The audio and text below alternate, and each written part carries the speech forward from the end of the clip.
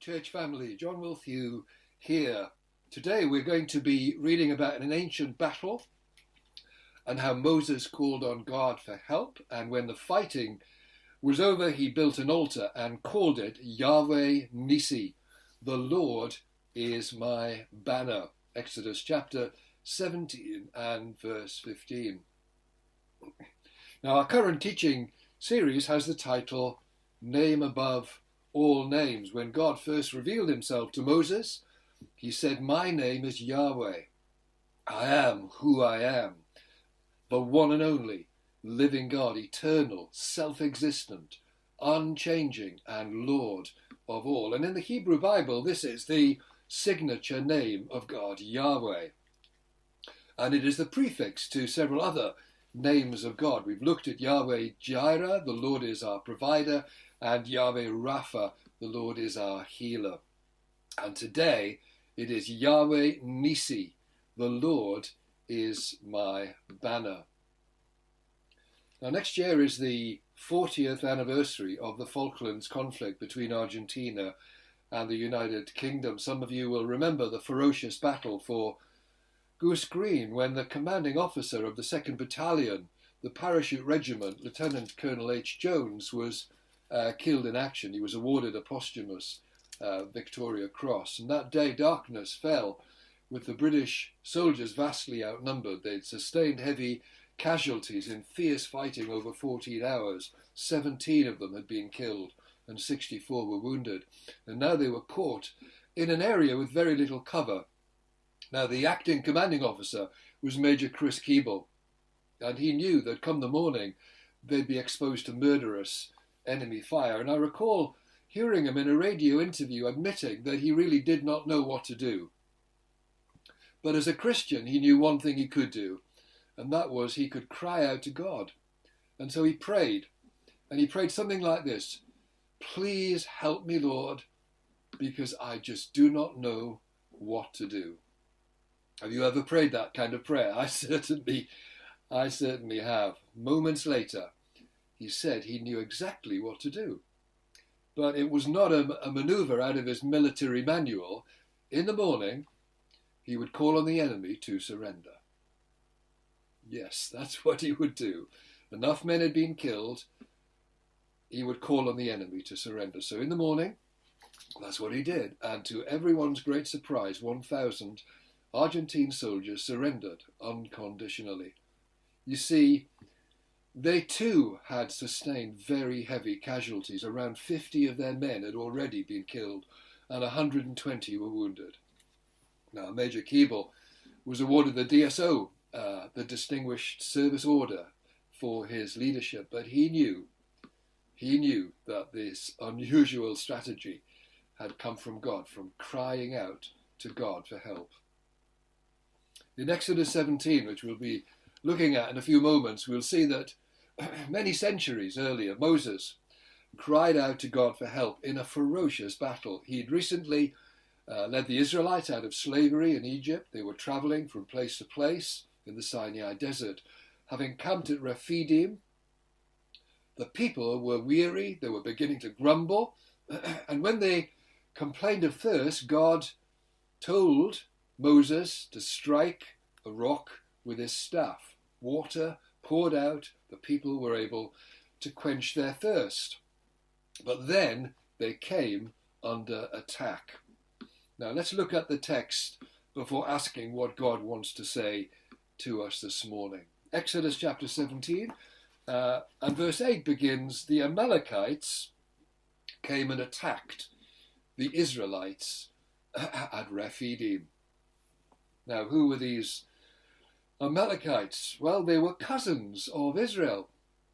They were in the family tree of Esau, the older twin brother of Jacob, who was then renamed Israel. Now, Esau had hated Jacob after Jacob had taken the firstborn blessing for many years. But then eventually they were reconciled. But Esau's grandson, Amalek, picked up that bitterness and carried it forward. That's how vendettas begin. That's how terrible things go on for generations until people don't even know what started them. And it was Amalek's descendants who were the very first to attack Israel after the Exodus. The Amalekites came and attacked the Israelites at Rephidim. Verse 9, Moses said to Joshua, "Choose some of our men and go out to fight the Amalekites. Tomorrow I will stand on top of the hill with the staff of God in my hands," the very one that had struck the rock. Verse 10, so Joshua fought the Amalekites as Moses had ordered, and Moses, Aaron and Hur went to the top of the hill. As long as Moses held up his hands, the Israelites were winning, but whenever he lowered his hands, the Amalekites were winning. So the battle was fought on two levels. Joshua was fighting with a sword in the valley, while Moses was fighting on the hilltop with his hands raised to God. One was fighting physically, and the other was fighting spiritually. And it proved to be the spiritual that was decisive. Verse 12, when Moses' hands grew tired, they took a stone and put it under him, and he sat on it. Aaron and Hur held his hands up, one on one side, one on the other, so that his hands remained steady till sunset. So Joshua overcame the Amalekite army with the sword. Then the Lord said to Moses, "Write this on a scroll as something to be remembered, and make sure that Joshua hears it." Joshua and those who'd fought alongside him had played a crucial role, but they needed to know that the battle hadn't been won by military power or superior battle plans. It had been won by the power of God. He needed to know this because he's got to have many more battles ahead of him. Now, there was a second reason for writing down what had happened on a scroll, and the text goes on, "Because I will completely blot out the name of Amalek from under heaven." You see, throughout the Old Testament period, the Amalekites remained bitter enemies of Israel. Their main home was in the desert, but they regularly raided the territory settled by the 12 tribes. And actually, Israel's first king, Saul, was slain by an Amalekite. Now, they were finally vanquished by King Hezekiah. And after that, the only Amalekite left brought judgment on himself. You'll read about this in the book of Esther. Haman was a descendant of Agag, king of the Amalekites, and true to form, he tried to exterminate the Jewish exiles in Persia, but he was put to death eventually on the very gallows that he had prepared for Mordecai the Jew. Verse 15, Moses built an altar and called it Yahweh Nissi, the Lord is my banner. Moses went beyond writing the story on a scroll. He did that, and that's how we're reading about it today, but he built an altar. Altars, of course, were set up to offer sacrifice, to give thanks, but this was also a memorial, wasn't it? It was highlighting a special place. This place could easily have been their graveyard. It could have been a valley of dry bones, but God had delivered them here in this particular place. I wonder, are there specific places where you have experienced God in some wonderful way? Have you got some wonderful God stories to tell? You know, it's good to tell other people if you have, and particularly your offspring, your children, and your grandchildren. There'll come a stage of their life, the grandchildren, where they will love to hear those stories.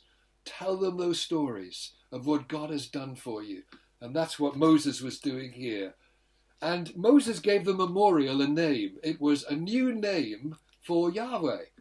Verse 15 again, Moses built an altar and called it Yahweh Nissi. The Lord is my banner. Now, this name appears only here in the whole Bible. The Lord is my banner. From ancient times, banners, ensigns, flags were raised in the midst of battle. By looking at a banner, soldiers could identify friend from foe. Gathering under a banner showed who you belonged to. And for Moses, Yahweh himself was his banner. This is who I belong to. He is the only true living God. And, we can appropriate this name as Christians because Jesus himself claimed the signature name of God for himself. And frequently he used this term, I am. I am the resurrection and the life. I am the bread of life. I am the way, the truth, and the life. I am the good shepherd. And on one occasion, when he said, before Abraham was, I am, the people picked up stones to kill him for blasphemy because they knew exactly what he was claiming for himself. He took the signature name of God. When Thomas met the risen Jesus, he said, my Lord and my God.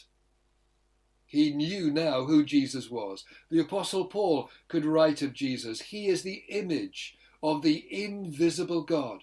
The whole fullness of deity dwells in him bodily. So now we can appropriate this name, Yahweh, Nisi. The Lord is my banner. This banner is ours too.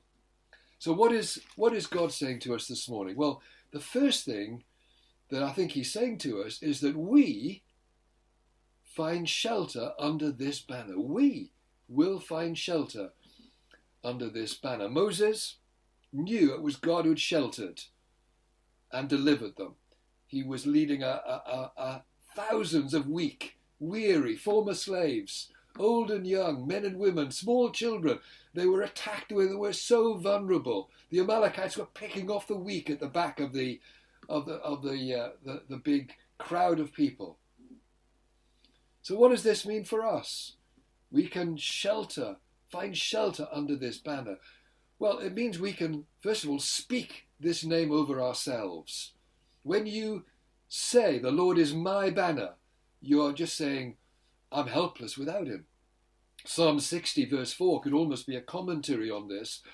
It says, you have given a banner for those who fear you, that they may flee to it from the bow, that your beloved ones may be delivered. In World War II, when the siren sounded, whole families ran for the shelter. They ran for the air raid shelter. Moses found his shelter in God.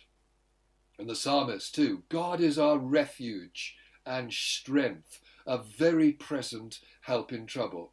The author of Proverbs, the name of the Lord is a strong tower. The righteous run to it and are safe. He's talking about a shelter. The name of Yahweh is a shelter, a place of safety. And because Jesus is I am, he has the name above every name. There is no more powerful name than the name of Jesus. Think about that this morning in your circumstances. When we are desperate, when we are helpless, we can call out the name of Jesus. Do that this morning. Lord, I am desperate. I am helpless, but I'm going to speak your name over myself. When you're afraid, when you're under attack, you can call out the name of Jesus. Jesus, I speak your name over myself now. When you're out of your depth, and we're often out of our depths, we can call on the name of Jesus. Why don't you do that now? Why don't you do that now in your circumstances? You might be going through a really tough time at this time. You may be at the end of your tether. You can call out the name of Jesus. You know, around AD 430, a young lad, 16-year-old, called Sukkot, came to be known as St. Patrick, was kidnapped by an Irish raiding party and sold into slavery to a local king in Armagh. And he was there for years. But during those years, he came to faith, a living faith in Jesus, and he learned to pray, and he learned to call on Jesus for shelter, for protection. And he developed this wonderful prayer that's sometimes now known as Patrick's breastplate. And you and I can pray it too. I'm just going to read you a tiny extract from it. Christ, shield me today. Christ with me, Christ before me, Christ behind me, Christ in me, Christ beneath me, Christ above me, Christ on my right, Christ on my left, Christ when I lie down, Christ when I sit down, Christ when I arise. We can speak this name of Jesus over ourselves. Will you do that? But you know, we can also speak this name over others. By raising our hands to God, we can bring other people under God's banner, under his shelter, just as Moses did for Joshua and his comrades in the valley. There are so many people at this time who need us to intercede for them. Those who are in the front line, while many of us are on the hilltop, many who are struggling, many who are vulnerable, many heroes out there doing all sorts of practical things on the ground, and we need to be praying for them. And I know many of you have been doing that, and we've seen some great answers because of that.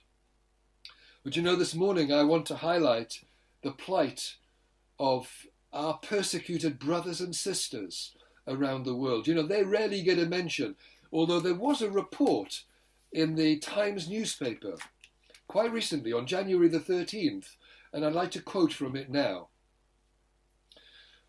The number of Christians facing persecution of some kind around the world has increased from 312 million to almost 342 million over the past year, according to the Open Doors organization, which monitors conditions for Christians across the globe. It's feared this persecution has been increased by the pandemic, worsening the situation for Christians in countries where they represent a minority. Across sub-Saharan Africa, the church faced up to 30% higher levels of violence than last year at the hands of Islamist militant groups. Some groups pledged to wage jihad against the infidels. They say it was because of them that Allah punishes us all with this pandemic. In Nigeria, the number of Christians killed has tripled to 3,800. Open Doors said that Christians were being denied coronavirus aid in countries including India, Burma, Nepal, Yemen, Sudan, Bangladesh and Pakistan, especially in rural areas. My dear friends, these dear friends need to be brought before God in prayer. We need to raise our hands to God for them. But, you know, it's going to involve earnest and sustained intercession. It's something I suspect that we need to do alongside others. Even Moses needed a stone to sit on, and he needed others to keep his arms up. We need others alongside us to strengthen us and partner with us in this. But there is such a desperate need to pray for our brothers and sisters worldwide. But you might say, well, in what sense is there shelter under God's banner for persecuted believers, indeed for any Christians facing injustice, slander and false accusation? Bad things still happen to us. How can we say we find shelter under his name? Well, we know that he can deliver his saints from fiery furnaces and lions' dens. Not only in Scripture, but we know in life that happens. Great rescues. We read in Scripture how God answered the prayers of the early church when Peter was thrown into prison and the plan was to execute him, and he was miraculously set free. So God can deliver his saints, you can pray for them and deliverance will come because you prayed. When there is no actual deliverance, believers have a throne of grace where they can go with confidence to find grace and mercy in their trial, in their time of need. They will find the grace to be able to handle it, to go through it, to go through the fire, to go through the water, for the waters not to overwhelm them and the fire not to burn them. And when we are in Christ, the promise is that nothing, no hardship, no suffering can ever separate us from the love of God in Christ Jesus. Nothing. Not even death itself. The Lord is our banner. Yahweh Nissi. But there is not only shelter under God's banner, we win battles under this banner. And this is the second thing I feel God wants to say to us powerfully this morning. We win battles under this banner. The altar Moses built was proclaiming the victory won here is now part of our history with God. Now, as a church, we already have some victories, battles won in our history with God. But you know, there are more battles to be won. But who are our enemies? We're not fighting Amalekites, are we? Actually, the Bible says our struggle is not against flesh and blood. It's against the powers of this dark world, spiritual forces of evil in the heavenly realms. But as God's people, we are called to take the battle to the enemy. Jesus described his church on the offensive, not the defensive, when he said, I will build my church, and the gates of hell will not prevail against it. There are battles to be won, but not with the world's weapons. I mean, I shiver at the history of the Crusades. You know, men going out there with crosses on their shields and swords, killing all and sundry in the name of Jesus. These are not our weapons, folks. Our weapons are spiritual weapons. Ours have divine power to demolish strongholds. Prayer, faith, the word of God, servanthood, forgiveness, acts of kindness, unconditional love, sacrifice, laying down your life. And we see all these demonstrated, personified in Jesus perfectly. And it's through his death on the cross that Jesus wins the decisive, the ultimate victory. We now fight from victory, not for victory. We're on the winning side already. And we are called to win more battles. And we do so from victory. Isaiah, the prophet, chapter 13, verse 1 and 2, here underlines this call to advance and win battles. We're the people of God.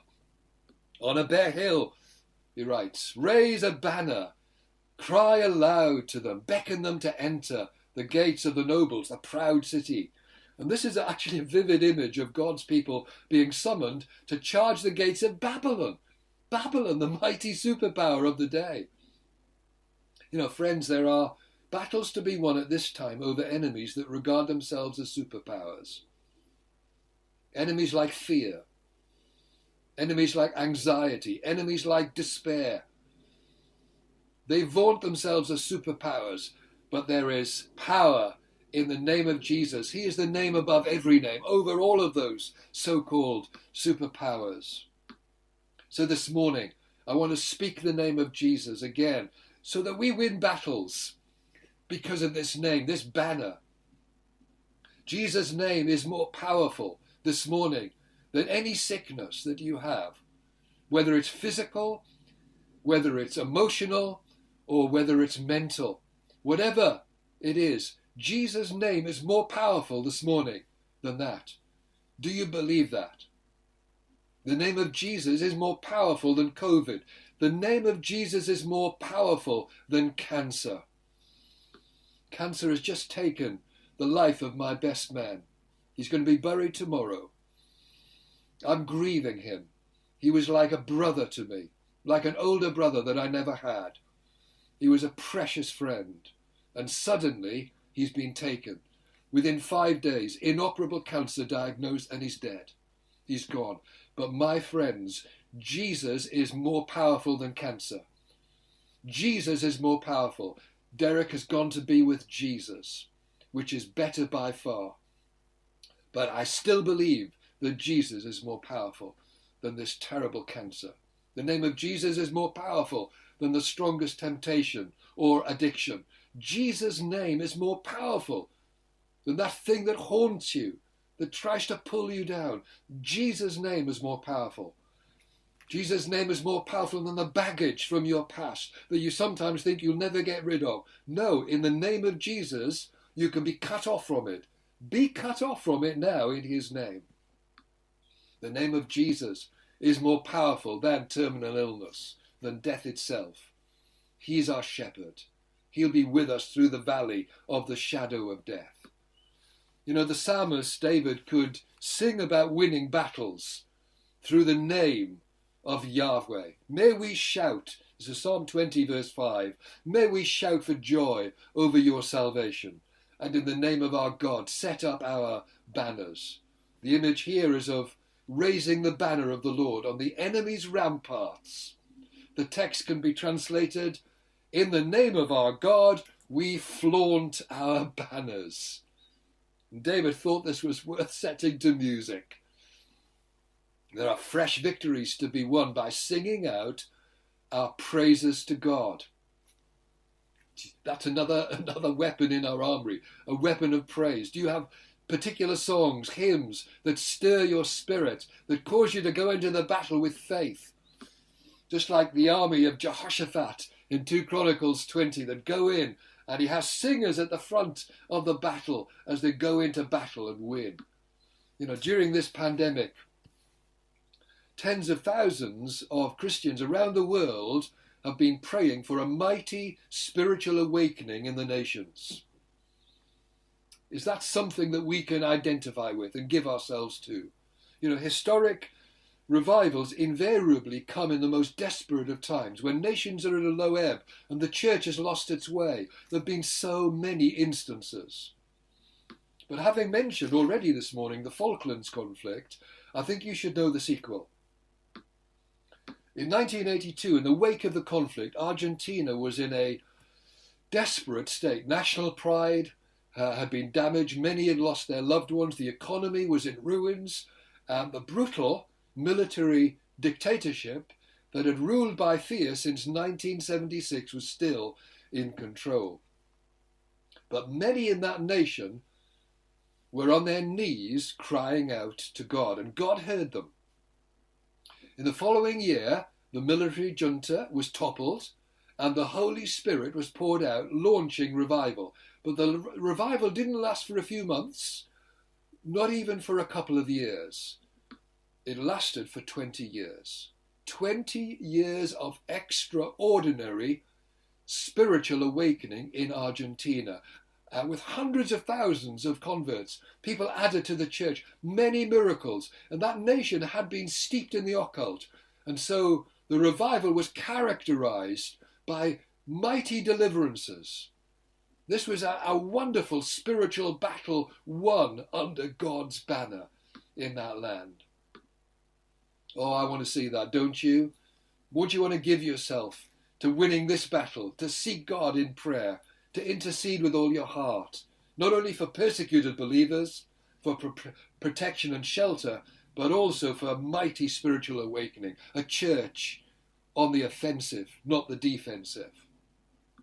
And now I'm just going to close, and very briefly, we not only find shelter and win battles under this banner, we are loved. We are loved under this banner. This is articulated in the Song of Songs, or Song of Solomon, a biblical love song. He brought me to his banqueting house, and his banner over me is love. Chapter 2, verse 4. It's a different word for banner in the text here from Exodus 17. These are the words of the bride, delighting in her bridegroom's love. But there is a more glorious theme running beneath the surface in this poem, and that of God's love for his people, the royal bridegroom's love for his bride. When Moses named his altar, "The Lord is my banner," he was saying, I want you to know that the Lord is my God, he is my beloved, and I am his. And when we say, the Lord is our banner, when we as a church say, the Lord is our banner, it is a declaration of being Christ's bride, his church. He is the bridegroom, and he delights over us. This morning, he's the one who raises a banner of love over us. We are loved under this banner. You are loved personally under this banner. Oh, find shelter under this banner this morning.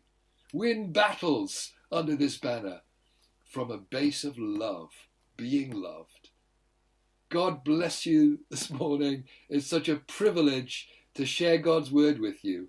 God bless you and keep you and make his face to shine upon you all. Amen.